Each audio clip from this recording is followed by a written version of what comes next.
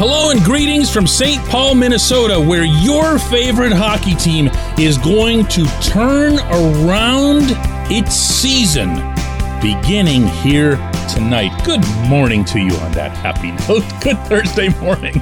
I'm Dan Kovacevic of DK Pittsburgh Sports, and this is Daily Shot of Penguins. It comes your way bright and early every weekday if you're into football and or baseball. I also offer daily shots of Steelers and Pirates where you found this. It'll be Penguins versus Wild here tonight at the Xcel Energy Center. That's an 8:08 p.m. Eastern Time face-off. Minnesota will be without Marc-Andre Fleury. They found out yesterday after practice due to injury, but another former Penguin of sorts, Philip Gustafson's going to be the starter for Minnesota. Instead, he, of course, was a former draft pick in Pittsburgh.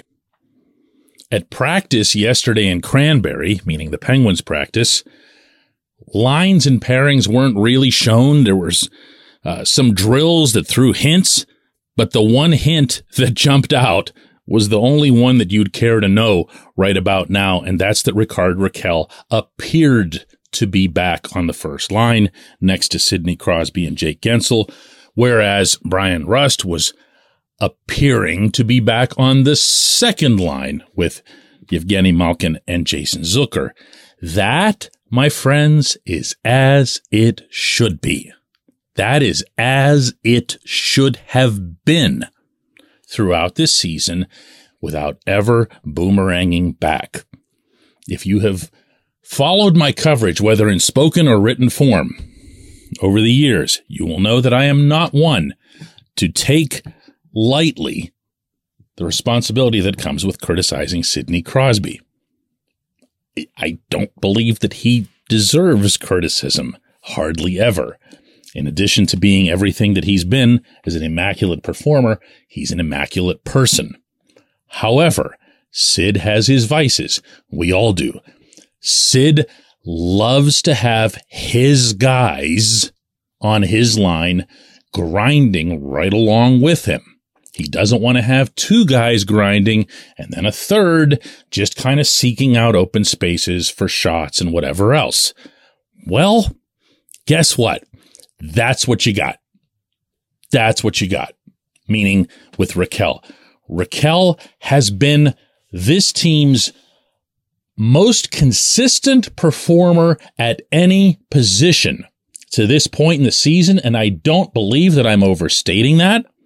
And he has been that regardless of what line he's on.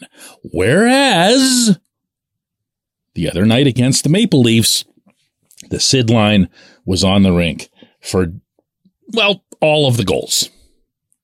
And there's just nowhere to go from that. Sid, Jake, and Russ just isn't working right now. But right now shouldn't be the issue. The reason that the Gino, Rakell, Zucker thing hasn't been set in stone yet is that Sid wants those guys together, Jake and Rust, and as a result, Sid, Jake, and Rust is seen organizationally as the default.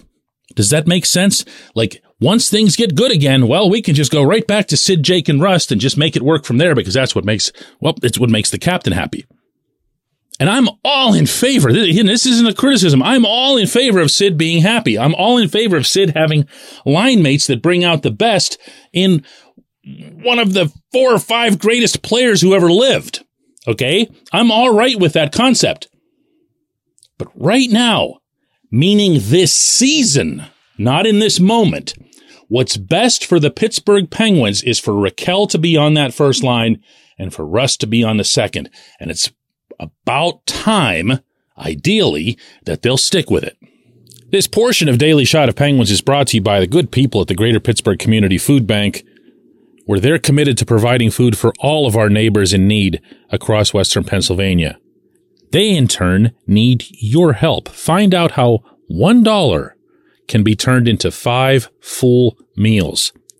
For those in need, visit pittsburghfoodbank.org. Do you get the Rakell thing? Meaning the way the Penguins have been handling him this season? Because I don't. Like, on one hand, if you go back to the early part of the summer, when all of those moves were being made to bring back, Geno, Tanger, all those guys, Rust. The one guy that you were sure they weren't going to pull off, that was going to be a luxury on top of luxuries, was Rakell. And yet the Penguins really stepped up there. They signed him for, half dozen years. And he's 30. That's not a small commitment. That means you really, really like and believe in the guy. Well, take that, measure it against his actual performance, and to repeat, he's been the most consistent forward.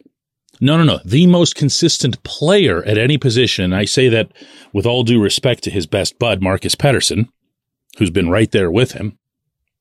And then look at his ice time. He gets like 13, 14 minutes a game. And then look at his power play first unit time, which is, of course, 0.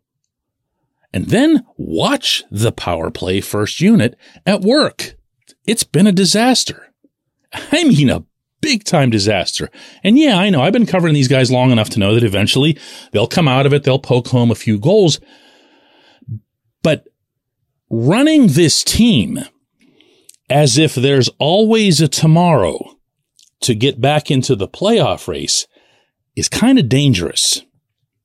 Because then you're going to put yourself, before you know it, by, mid-January or something, with your back against the wall, looking up at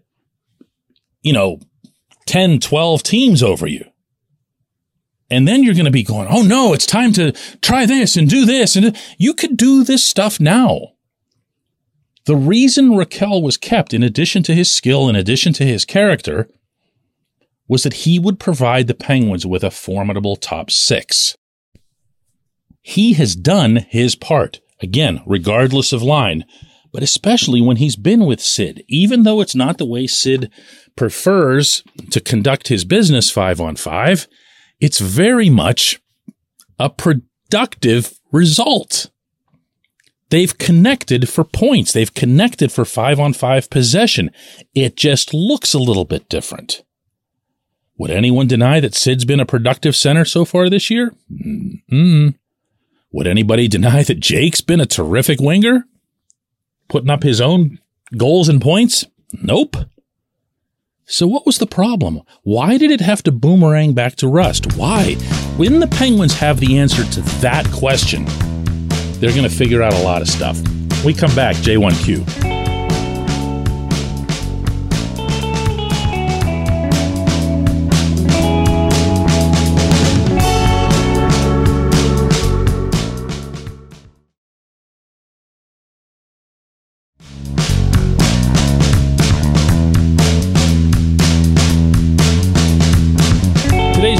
Comes from Sammy, who asks, isn't this just a poorly constructed roster? Ron Hextall was a disaster in Philly, and he's brought his inadequacies to Pittsburgh. Sammy, I have to begin by expressing legit amusement at every time Hextall gets criticized by a Penguins fan that they have to throw in that he came indirectly from Philly. As if he's like a secret agent who's come here to sabotage the proceedings, It's just fun for me. The roster is not constructed well. And when I say that, it's not just, bemoaning the obvious and the Kasperi Kapanen contract that's a self-tied anvil over the Penguins' collective heads, both in terms of cap usage and in terms of, he's a guy on the roster you would ideally have being productive, and he isn't productive. And they should have known he wouldn't be productive. So that alone would support your point there about the poorly constructed roster. But it goes beyond that, because the part that confounds me is that I go back to the conversations that were being had after Game 7 and then right through the draft in Montreal among upper management within hockey ops. And all they talked about was becoming harder to play against. That was not me saying that. That was not you, Sammy, saying that. That was them. That was the realization that they came to. after being eliminated by the Rangers that they needed to address more than any other. They wanted to be a little bit tougher in front of their own net. They got Jeff Petrie. They got Jan Rutta. They shook up their defense a little bit. But they wanted to become a team in general that was harder to play against. And from there, they went and got Josh Archibald. I mean, this is what I'm talking about. Like, what do you do with that? And they held on to Brock McGinn, and they signed Kapanen. I have to bring it up again, because in this context, it's more mind-boggling than in any other. The idea that you wanted to be hard to play against, and you lit ablaze $3.2 million this year and next. To what end? And how did that dovetail with what you yourself as a general manager and in turn everybody else involved echoed that you wanted to be tougher to play against? It doesn't make any sense. It doesn't. And they still need to become that. As I was saying on yesterday's show, that still needs to happen right here in St. Paul and then in 2 nights in Winnipeg. It has to happen. They have to begin forging that identity, that they're hard to play against, that they're relentless. But even if they do, even if they were to have a nice trip, who would believe in it? Because who's going to think to themselves, man, it's a good thing they went out and they got that Archibald so that they could become a lot harder to play against. Did you see how hard he was to play against in these 2 games? It's not going to hold up. It's not who he is. So that's the part that gets me about this roster. I appreciate the question. I appreciate everyone listening to Daily Shot of Penguins. We'll do another one from here in St. Paul tomorrow.